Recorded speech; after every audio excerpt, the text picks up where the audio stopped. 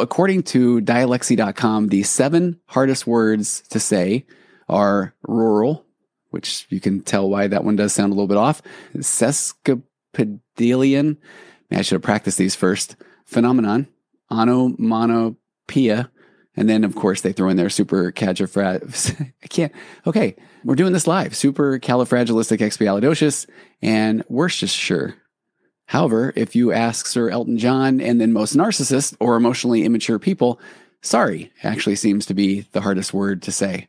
And I am not a big fan of all or nothing statements, but I am confident that there are people walking the earth today who have literally never uttered the words, I'm sorry, followed by maybe an unfortunate number of people who have only uttered it after the word fine, as in, fine, I'm sorry. Or there are probably even a number of people as well who have only uttered the word when it is then followed by any of the following.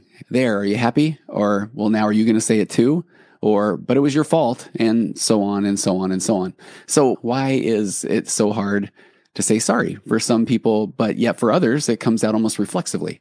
Hey, are you sitting there? Oh, I am so sorry. Or you gently bump into your wife's arm, and again, I was the one that bumped in, but she responds immediately, sorry, I'm so sorry. And better yet, why do you often find this combination of people in relationships together? The people who then are quick to say sorry and the people that will never say sorry. And I really didn't mean this to come next, but I am sorry to say, but we're going to spend a fair amount of time talking about the word sorry today on Waking Up to Narcissism. Hey everybody, welcome to episode 99 of Waking Up to Narcissism. I'm your host, Tony Overbay. I am a licensed marriage and family therapist and host of the Virtual Couch podcast, and I'm realizing that trying to do this live is probably, I cannot go immediately to jokes and want to go on side tangents. So I want to set the table today and get right to the core of why I do think that it is so hard to say I'm sorry for some people, because this is something that I believe comes so much from our family of origin. Because when I talk about abandonment or our attachment issues that literally begin from the time we exit the womb, that if we are made to feel less than safe early in our lives, then our greatest fear is that we would be abandoned, even to the point of we will opt for anger or control or even shame, you name it, rather than own up to our actions. Because unfortunately, and I'm doing the royal we here, but if there are people that are listening, probably a lot of them, that this is not the case, think of the person maybe in your life that is showing up this way. Let me even go back there and say the point where some people will opt for anger, control, shame, you name it, rather than own up to their actions, because unfortunately, they were most likely told or modeled or shown that people who go against or cross those who matter will be cut off. Whether then any of us saw our parent or parents talk bad about their friends or take a victim stance in front of the kids, or always claim to be better than. But as we grew up as kids, we might have even heard the, don't you ever lie to me. And if you do, you get the belt, or you get disapproval or anger, or you get your privileges removed. And it isn't necessarily done with kindness or gentleness or softness. Let me even go into one of my favorite things to talk about, which is the why is it so difficult to be happy story. And this is inspired from the work of Russ Harris in his book, The Happiness Trap. But imagine being an early human hunter-gatherer, because at that point, survival depends on finding food, water, shelter, and reproducing. But above all, staying alive was the priority. So then our primitive minds, they basically evolved primarily to keep us safe in a dangerous world. So the better that our ancestors became at spotting and avoiding threats, then the longer they lived and the more offspring that they had, and so on and so forth. So you fast forward to today, and our modern minds are still wired to assess everything that we encounter. This is what the core of anxiety is about. Anxiety was meant to be a good thing. When we encounter anything, is it good or bad? Is it safe or dangerous? Is it harmful or helpful? However, our threats now have evolved from saber-toothed tigers and woolly mammoths to everyday worries like job security, rejection, health concerns. And so as a result, we typically tend to worry about things that rarely, if ever, come to pass. That starts kicking into this fear that we have, this deep fear of then rejection and abandonment. Because now add in there that we have this inherent need to belong to a group, a tribe, a people. That was crucial, especially for early human survival, because if your clan or group or people boot you out, then you go from being part of the group to prey, meaning that you are now in a pretty vulnerable spot if you're out on your own. So then our minds actually evolved to protect us from rejection by continually comparing us to others in the group. Am I fitting in? Am I doing the right thing? Am I good enough? And we still feel this need to fit in, and we still feel rejection today, constantly worrying about whether people will like us. So I hope you can see as we start to lay this out, that's inherent. That's in our DNA. That's part of who we are. It's part of the human condition. And a little bit of that concept of becoming more emotionally mature is starting to learn that you are enough as you are okay, that you can find safety. But ideally, we want to do this in concert with another human being. Now take the emotionally immature or narcissistic person. And so if that's already in our core, in our DNA, and then we didn't see it modeled with our own parents, then this is where the origin story of I will do anything to maintain control over somebody so that then they won't leave me, even an unhealthy way to keep that person in your life. And if I continue the path of my favorite story of why is it so difficult to be happy, our modern minds are also so advanced that they start to create an idealized image of who we want to be. So then we compare ourselves to that fantasy. We can look on any social media anywhere and see somebody that we think is richer, slimmer, more beautiful, more successful. We just continually compare. And we've even put up a version of ourselves. I don't know. I was going to say me with hair. I don't really see that one anymore, but the six-pack abs or the chiseled jaw, who knows what it is. And we even compare ourselves to an idealized or fictionalized version of ourselves. In essence, we're comparing ourselves to other people's fantasy view and then even a fantasy view of ourselves. So we end up feeling pretty inadequate because then we start to feel like we can never measure up. Then if we're turned into a partner and saying, hey, do you think I measure up? And that person sees this as a sign for them to now take advantage of, so that then they can feel like, well, if I can take this one-up position over this person, then they'll never leave me.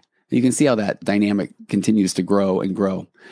Because go back to Stone Age, success meant getting more and getting better weapons and more food and larger stores of goods and more children for survival. Today, though, we chase more money and better jobs and status, a better body, and more love. And even if we achieve some of these things, we still find ourselves wanting more and more. It's so wild to think that our brains are wired to focus on what we lack. And we feel then we need to criticize ourselves and imagine worst case scenarios in order to get better.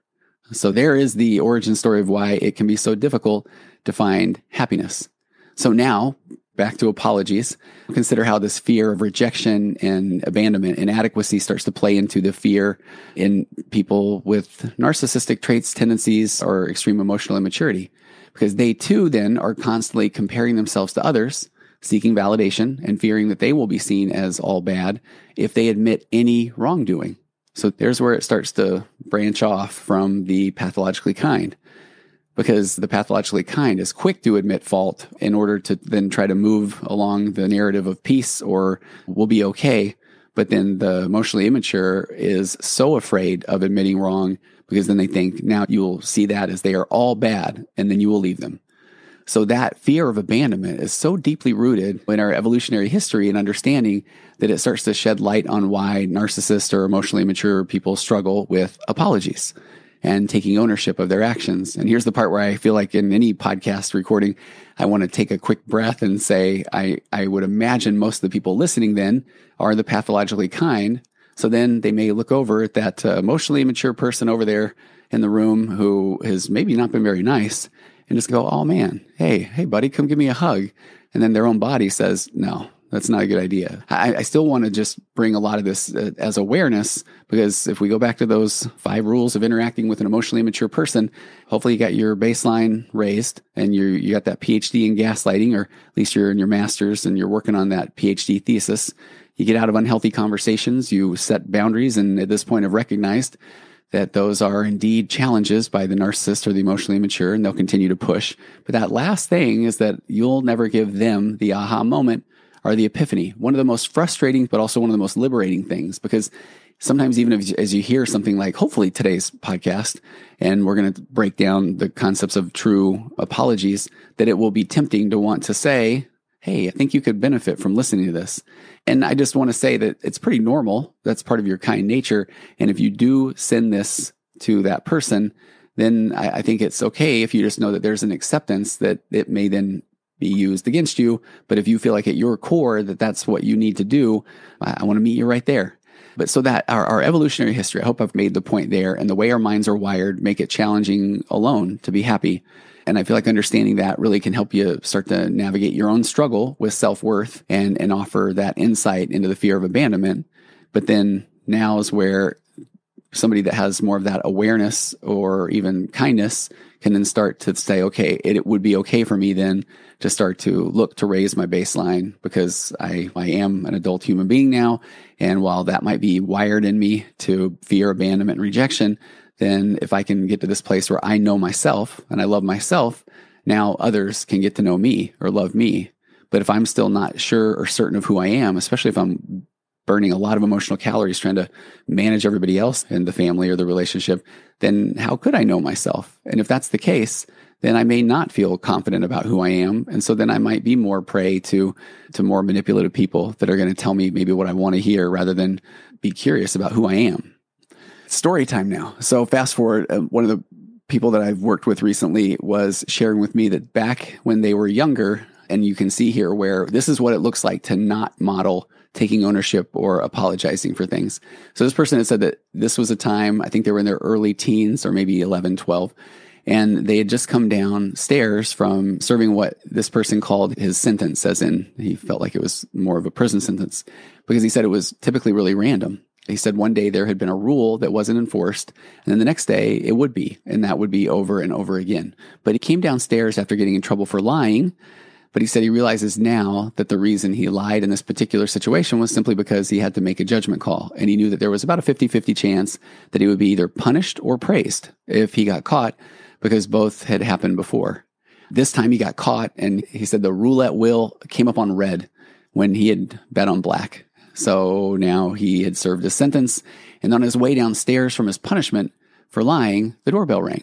And his dad yelled, "Don't you dare tell anybody that I'm home. I don't want to have to do anything right now. So answer that door and don't say a word about me being here."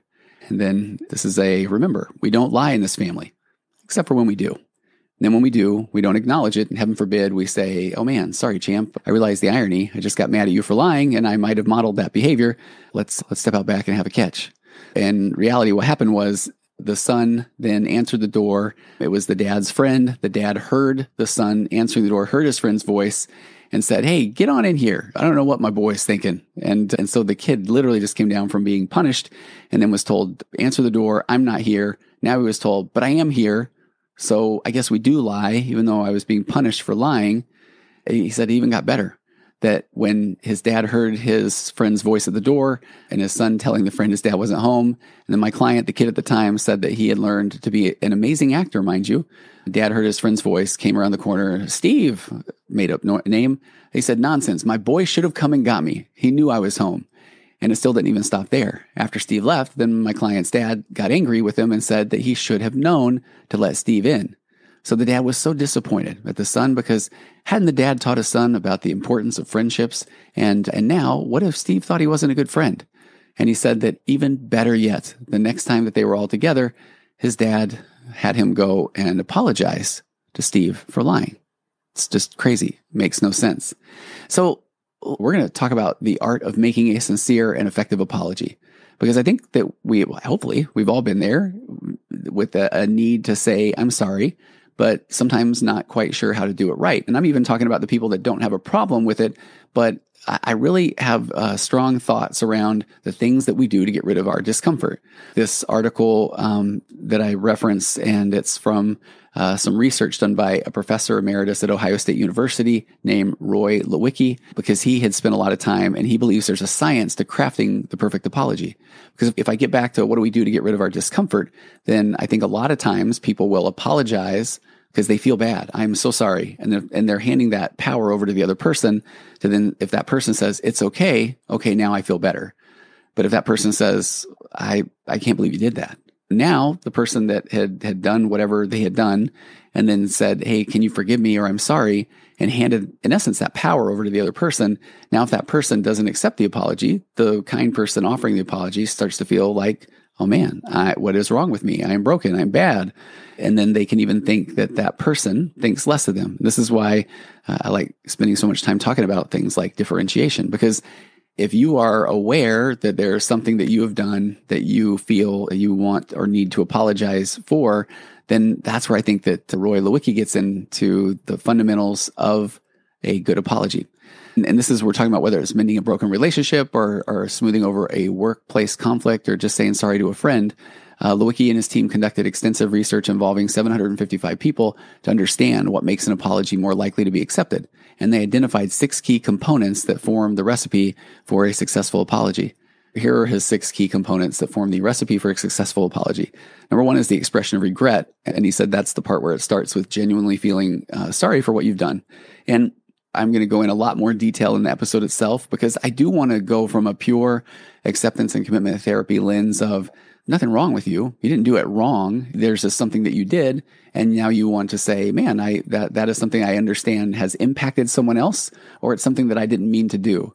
Because I still really, I don't want to say struggle. That sounds dramatic, but the concepts of we're all just going through this life for the very first time, dealing with the things we're dealing with. So this is what we did. This is what I said. This is how I showed up. So when somebody has good self-awareness, then I feel like then we can still express regret or apologize, but it's not from a, I'm so bad, what's wrong with me? But this is part of a way to connect with another human. He talks about expression of regret, feeling sorry for what happened. Then the second one is an explanation of what went wrong. You need to explain what happened and why. This is why I like the science of an apology, because this is, in essence, getting into that. We're almost starting to try to work out. I feel I'm starting to work into my 4 pillars of a connected conversation, because there's a reason why I did what I did. If I have an opportunity to express myself and I have a willing participant who is assuming good intentions, then now we're talking. And then the third thing that Roy talks about is an acknowledgement of responsibility. When he said, admit that it is your fault and you made a mistake. It's so funny. The therapist in me is going nuts. Fault and mistake versus, hey, this is what I did. And this is something that happened. I think I'm actually going to have quite a bit of fun with this episode when I get into that. He says, declaration of repentance. Promise not to repeat the mistake.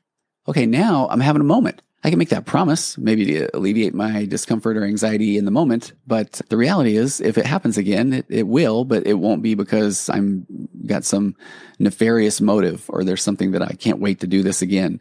But I do like his 5th thing, offer of repair, show your commitment to fixing the situation. So this might be something that if I did do something that happened and I feel bad about it, oh, am I going to tell this one? Saturday was National Candle Day at Bath, Body, Bedworks, and Beyond. I know one of those. I know there's a couple of those stores that way. Bought a lot of 3-wick candles for the office. I'm a therapist. It's par for the course. And accidentally banged into the side of my wife's car and dented it. And she's been trying to avoid dents, bless her heart, for a long time. But the first one comes from me. I really didn't mean to do it. Felt bad. And I am offering to repair. So get a dentless door person in the area to come do it. That way, man, I want to fix that situation. I think if I have to, maybe I should work through this. That'll be good for me. Because the next one, he says, request for forgiveness. The final step, though, he says the least effective is to ask for forgiveness. I hope they shall forgive me. But that really falls into the power of acknowledgement and repair. Because according to this Lewicki, the most critical components of an apology are acknowledgement of responsibility and offer of repair. He said that those are 2 of the key things. In other words, he said it's really helpful to say, hey, this is what I did and I can fix it. This shows sincerity and a willingness to make amends. The other elements matter too.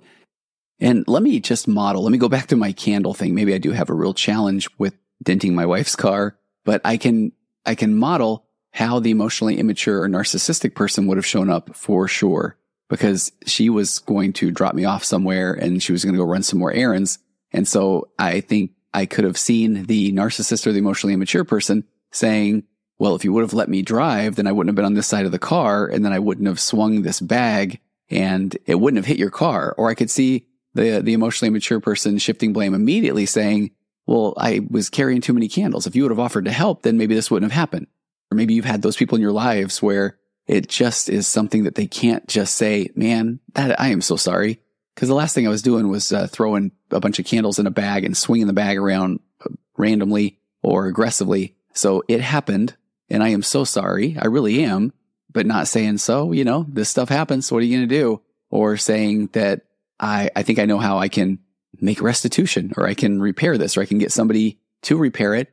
And I was sharing this example actually earlier in the day in a session with somebody, and he was empathizing. And it was funny because later he texted and he said, don't forget to follow up with that dentless door guy. And I loved it because I have not done that yet. And that is one of those things where if I want to build emotional safety and trust in a relationship, then I need to follow through on the things that I say, because it gets back to that. Sometimes even people acknowledge or take ownership of something just to alleviate their discomfort, or to get validation or praise, or to manage the emotions of the other person, just to clear the air or calm down the rough seas. But then do they do anything moving forward? That's one of those keys. It's up to me now to follow up and do that.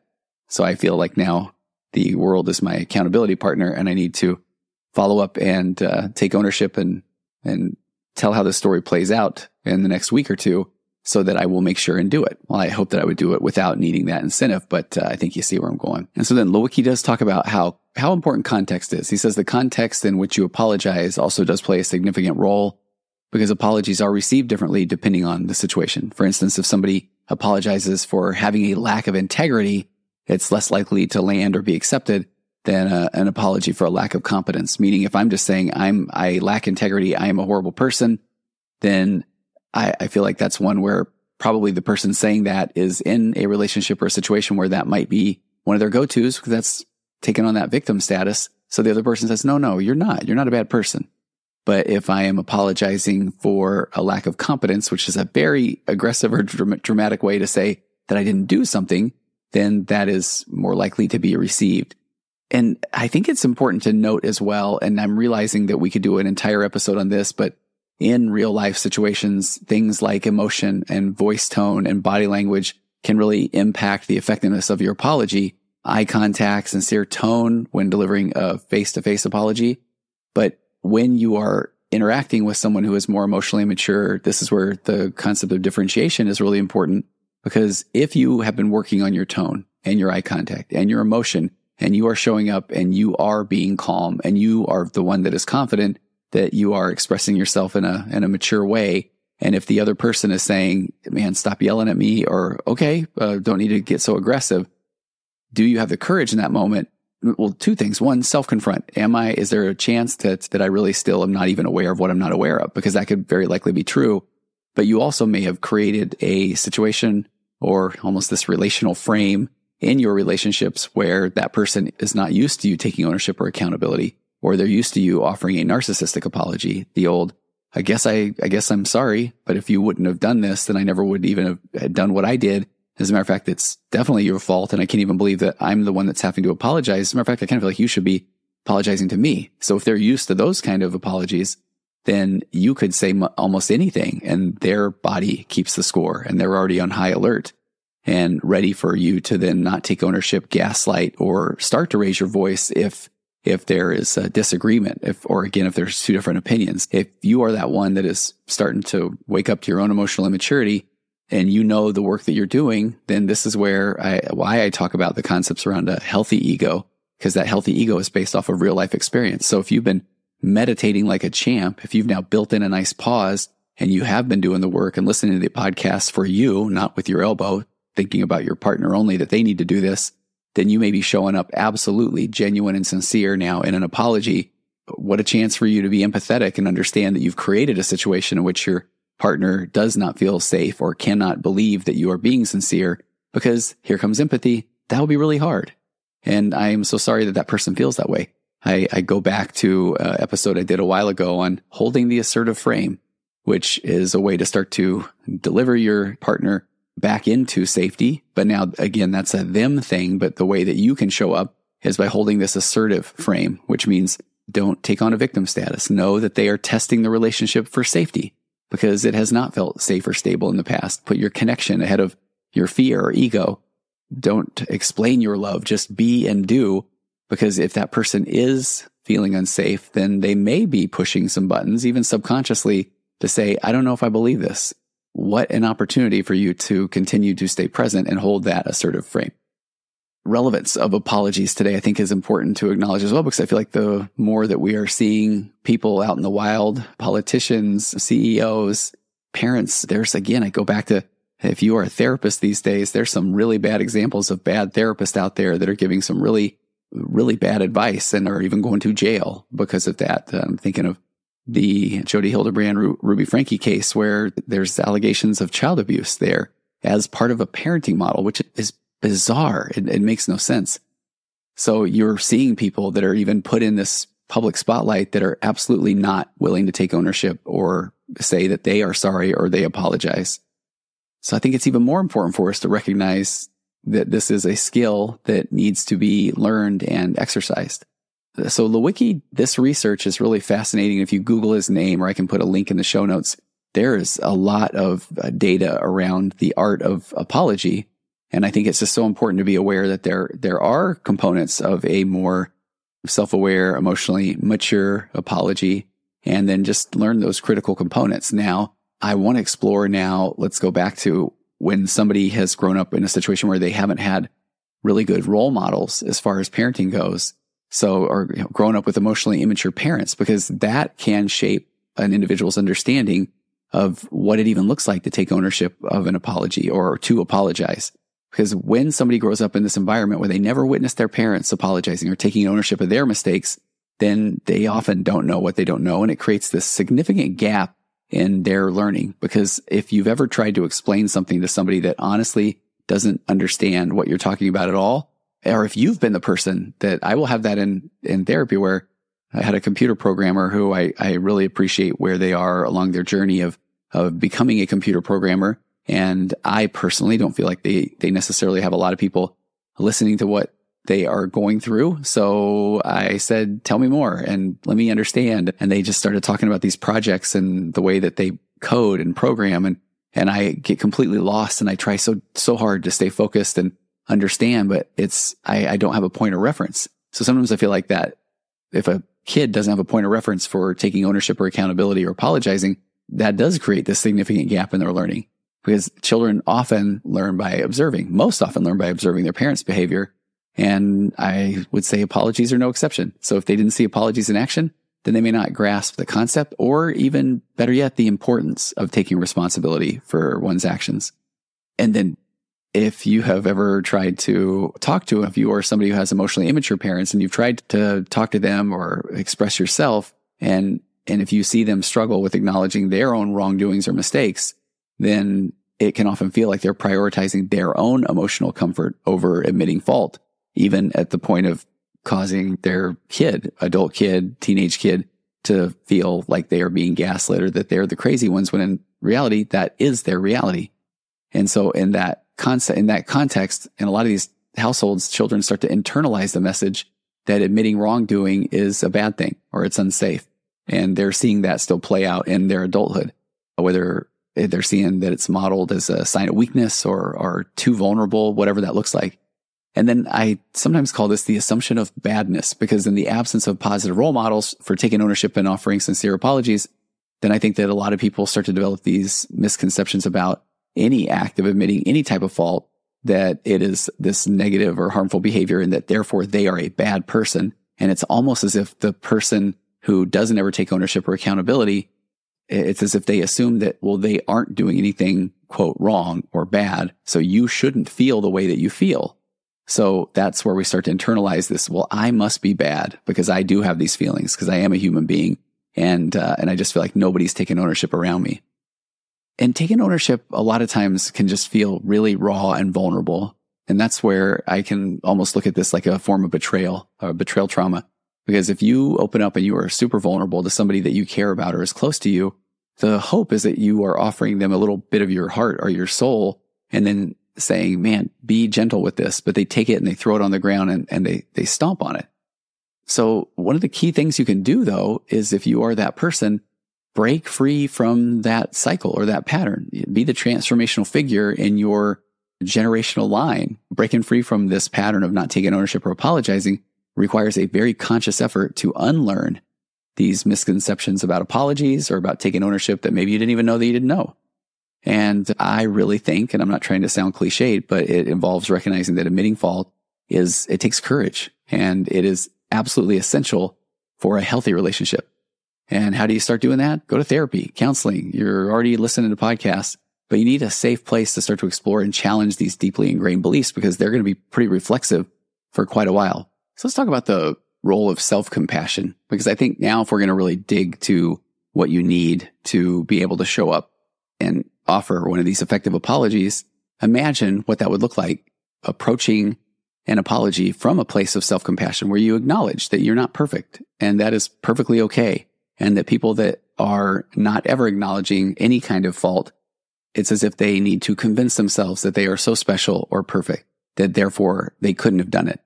Because that self-compassion is a huge piece to this mindset shift that will start to impact the way that you offer and also the way you receive apologies. Because then you even start to recognize that how amazing that is that somebody is willing to offer that vulnerability to you. It's very important for you to respect it. So I really think when you start to understand that we are all just navigating life as ourselves, as you or me, that every single situation is a unique learning opportunity because you are showing up in that situation and you just did that thing that you just did for the very first time in your life in that moment as you. So now let's go back to those 6 steps of the apology. And then if you insert this self-compassion. So when we look at that first one, expression of regret, then instead of feeling immense shame, if you're offering yourself grace and self-compassion, you feel empathy for the person that has maybe been hurt by your actions, and maybe even empathy for you for the past, the way that you have beat yourself up. Because then you can genuinely regret. I regret causing that person pain, but it wasn't my intention. And I don't even have to go into a dark place because I did it, because, oh man, that would be really hard for them. And I'm grateful that now I have some data to work with to learn, because then this empathy can more or less guide your apology. If we look at Lewicki's second concept where there's an explanation of what went wrong, if you are operating from this place of self-compassion, you are absolutely going to be more open to explaining what happened and why without fear of judgment, because the judgment that may come, it's a them thing, because you were just being and doing. So now you see it as a chance, okay, I want to clarify the context, but that doesn't mean, okay, I'll admit my wrongdoing, but I want to clarify the context and offer empathy because I am so sorry if that hurt you, because that was absolutely not my intent. And then take a look at his third item, acknowledgement of responsibility. So now coming at it from a place of self-compassion, recognizing your role in the situation becomes less about feeling wrong and more about now taking ownership or accountability as part of your very unique journey. And so then why did I do it? Well, the real reason is because I did. Whatever it is, it happened. And now I can learn. I can also apologize and express empathy, but I can learn that I am also an adult human being who can use every opportunity for my good. When Lewicki talks about this declaration of repentance and you're coming at it from a place of compassion, you're more willing to commit to the change because now you understand making mistakes is part of growing. You hear that so often, but until you really internalize it, it just sounds cliched. But when you internalize it, then you have to make mistakes in order to grow, because if not, you're probably not taking a lot of big chances and you're just doing things that maybe seem easy so you can get validation or say that you do these things so much better than others. And insert the concept of self-compassion in your offer to repair, because now it is, again, coming from this place of empathy, and now taking action to make amends doesn't feel like a big burden or something that you have to do by way of duty or a checklist, because now it is an opportunity to show your commitment to growth, your personal growth and understanding of what another human being's experience is. And because I really still go back to I think more to yourself, again, this growth, but also in concert with this other human being. Because I think we are often far more likely to follow through on things when there is a healthy accountability buddy, not a warden or a shame shaman. Okay, come on, like shame shaman? How have I not given that title to certain, I don't know, what comes to mind first are many of the people I work with who just go to their religious leader to confess and who are met with the old, oh man, do you realize what you're doing could do to your family? Not to mention your eternal salvation, as he almost looks in his desk for, do I have that mini pitchfork and a lump of coal that I can give this person to make sure that they don't forget that what they did was wrong and bad? Anyway, especially though, if you have ever turned to that religious leader for help or guidance to acknowledge what you've done, and you're almost symbolically stating, here is my desire for change, and here is another human being that I can go or can help me on this journey. But you didn't go into that situation. I'm again still talking about going into maybe this religious person's office. You didn't go into that situation hoping to feel worse. Or actually not even just a religious person's office, anybody. You don't go in there hoping to feel worse, because trust me, feeling bad was the cure for behavior change, then we would actually all be so perfect because we're really good at beating ourselves up. It would darn near be boring. I can only imagine walking down the street, seeing your neighbor. Hey, Fred, what are you up to? Well, Tony, honestly, not much, because I've literally done everything I've wanted to do. And I'll be gosh darned if I haven't done it all perfect. So then I turn to my wife, Betty, to see if I can help her with anything. And wouldn't you know it? She has completed everything too. To which I guess if I'm still in this world, then I would say, well, I wish I could offer you something other than my own awesomeness and perfection, but I'm currently seeing how easy it is to hit exactly 180 foot strikes per minute, which is apparently the perfect cadence. And wouldn't you know it, it's just how I walk. Well, I would say have a great day, but, kind of a given. To which Fred would say, I didn't know that. And in essence, I have a brain like a computer, so, artificial intelligence. I knew you were actually going to say all of those things exactly because AI is basically a predictive engine. So where were we? Okay, we were at this offer to repair after taking some serious accountability. And the last piece is with self-compassion, you've got this request for forgiveness. So you genuinely seek forgiveness, not just to relieve emotional discomfort again, or to check a box, but to restore trust and strengthen the relationship. And let me go big on the concepts around emotional immaturity with this topic, and then we will wrap it up and go and head home here. But there is a trap, I think, that happens so often of the narcissistic or the superficial apology. And I know I've done a episode or two in the past on that, but let's take a look real quick at why so many people do offer these superficial apologies, because it's as if they're driven by duty, or it's this desire to alleviate their discomfort. When I talk about little kids are basically narcissists by definition, I do think that often this is where we almost force this superficial apology. What do you say? Go tell them that you're sorry. So then they feel like, okay, it's a sense of duty or it's a checklist. And so often these apologies are treated like these check boxes. And once that discomfort subsides after they check the box, then I think they've missed their opportunity for genuine learning and growth that would follow. And then this whole cycle of these checkbox apologies or narcissistic apologies, it just perpetuates a cycle because the focus is on feeling better in the moment, not on understanding the root causes of the behavior or preventing future things from happening or literally just growing. It's almost like putting a Band-Aid on a wound, but you haven't addressed the underlying issue and you just, you hope it gets better. And this is maybe one of the ways that you can start to look at how you embrace growth. So by starting to shift the focus from immediate relief to genuine self-improvement and then relationship repair, now we start looking at apologies because they become far more than just words said to alleviate discomfort and move on. They are these opportunities for growth and transformation. And then let me let's go one more round, I guess is what we would call it, of Lewicki's, these 6 concepts of an apology. But let's look at each one of these components and now take a look at why they would be such a challenge for the emotionally immature or narcissistically trait individual. So expression of regret. So we go back to this emotional aspect of an apology where you have to genuinely convey that you feel sorry for your actions. And it's essential because it shows the empathy and compassion for the person that you have injured. Challenge for the emotionally immature person. Emotionally immature people struggle with this so much because it requires them to acknowledge the impact of their actions on others and that they may have caused someone else to feel bad. And then that is their all or nothing black or white thinking. So they might avoid expressing regret because they fear facing the emotional discomfort that comes with recognizing that they played a role in something that, again, it's just them being and doing, but that somebody else could say, you hurt my feelings. You did something bad or wrong.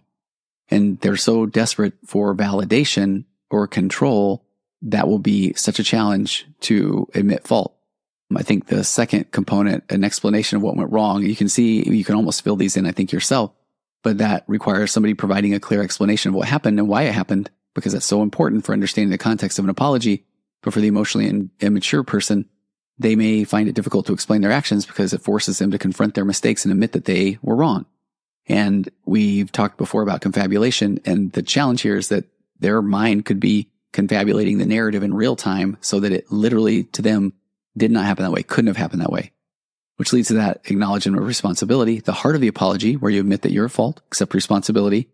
And I feel like the challenge for the emotionally immature person for each one of these 6 steps is almost rinse, lather, and repeat, because they struggle with acknowledging responsibility because, again, here we go, makes them feel like they did something wrong, they made a mistake, and they're trying to avoid discomfort, so they downplay their role in the situation.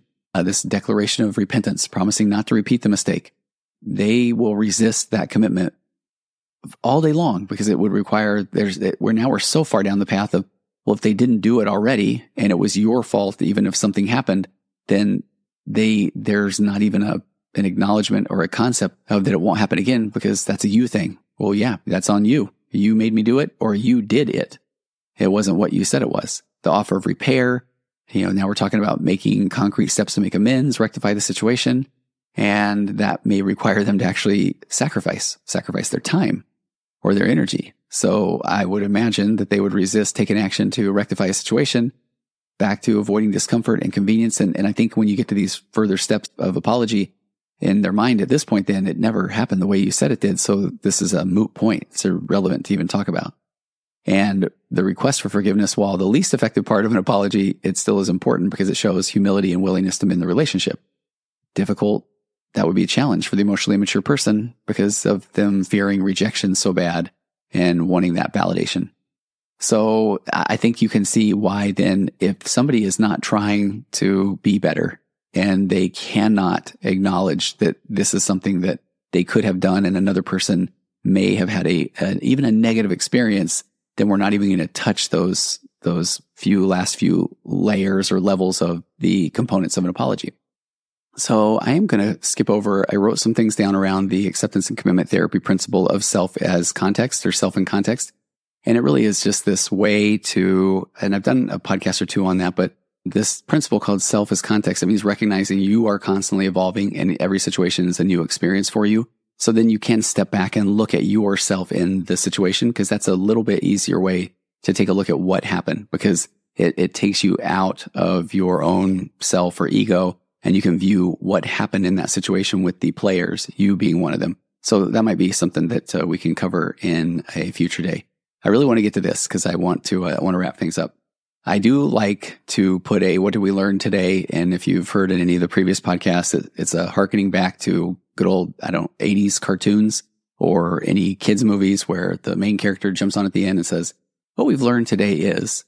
So I do often write out the what did we learn today. So this is where I want to help those who are trying to embrace the future in artificial intelligence, and then those who are so worried that it will just be perfect and it will eliminate the need for all of us as human beings. And so I think this will be kind of fun to share the behind the scenes. So here's what I jotted down today's episode. We explored why it can be so challenging to be happy. Our evolutionary history has hardwired our minds to focus on threats and comparisons, and that makes it difficult for us to find lasting contentment.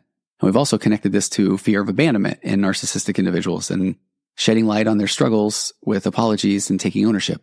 And then understanding these concepts, that will empower us to navigate our own self-worth, and it'll provide insight into the complexities of the emotionally immature or the narcissist in your life. So those are some of the things that we've learned today. So then what I did was I went to ChatGPT. And then I said, I want to read you the prompt because I think that this is interesting. And I'll tell you right now, it did not end up being as clever as I really wanted to. So I took that paragraph that I just said to you and I said, I want to do a tiny bit of tongue in cheek in the closing based off of the old 1980s cartoons or kid movies, where at the end, the main character would say something like, we've learned that it's okay to ... And I said, it seemed like each life lesson was framed in the, we learned this or we learned that, or we also learned it's okay to, and so on. So I said, can you take this paragraph that I wrote and rewrite it based off of this idea? And so I thought, this will be really fun, but it wasn't as fun as I thought it would be. Here's what it said. In today's episode, we've embarked on an adventure into the challenging world of happiness. Our journey has revealed that our ancient ancestors wired our minds to spot danger and make comparisons, making happiness a bit of a treasure hunt. And guess what, folks? We've also uncovered a hidden treasure chest, the fear of abandonment in narcissistic individuals. So I just want to note, we're halfway through the paragraph and we haven't learned anything yet. Or what have we learned today? By understanding these secrets, we've learned that it's okay to embrace self-compassion, to dive into mindful self-reflection, and to master the art of effective apology. So remember, in this grand adventure of life, it's okay to be kind to yourself, to explore your inner thoughts, and to apologize sincerely for your missteps. Happy adventuring. Not a bad recap, but there was none of we learned that. So let me leave you, though, with 3 legitimate action-based takeaways from today. Practice self-compassion. Start by showing kindness and understanding to yourself, and embrace this idea that making mistakes is part of the human existence, of being human, and it doesn't make you all bad. So then the next time that you find yourself criticizing or comparing yourself, give a little pause and replace those thoughts with some self-compassion. You have to start getting to that being aware phase. Next, mindfulness. I still encourage a daily mindfulness practice of some sort. Start there. But mindful self-reflection. Take a minute every day and just have a little bit of mindful self-reflection. Be in the present moment. This involves taking a step back and objectively observing your thoughts and emotions without judgment. They are thoughts. They are emotions. Check those out. Plenty more coming where those came from. And explore why you might be seeking validation or fearing rejection. Are you expressing? Are you confessing because you want to alleviate your discomfort? Or are you looking for a connection or accountability with another human being? And if so, can you trust that person, or will they trust, or will they keep your heart safe? And if not, what you learn is not that you are unlovable, but that person is maybe not as trustworthy. And this self-awareness becomes this incredibly powerful tool for personal growth. And then last but not least, effective apology skills. If you're in a relationship with an emotionally immature person or somebody with narcissistic traits or tendencies, or you simply want to improve on your own communication, work on mastering these effective apology skills. And then start practice offering sincere apologies when you make a mistake, and encourage open dialogue in your relationships. And remember, taking ownership doesn't make you all bad. It legitimately becomes a path to growth and understanding, even in understanding or recognizing if the people in your life are safe people or people worthy of sharing of your inner world. So thanks so much. I look forward to any feedback that you have. I continue to get your emails and stories, and I want all the questions, and I appreciate all the support, and we will see you next week on Waking Up to Narcissism.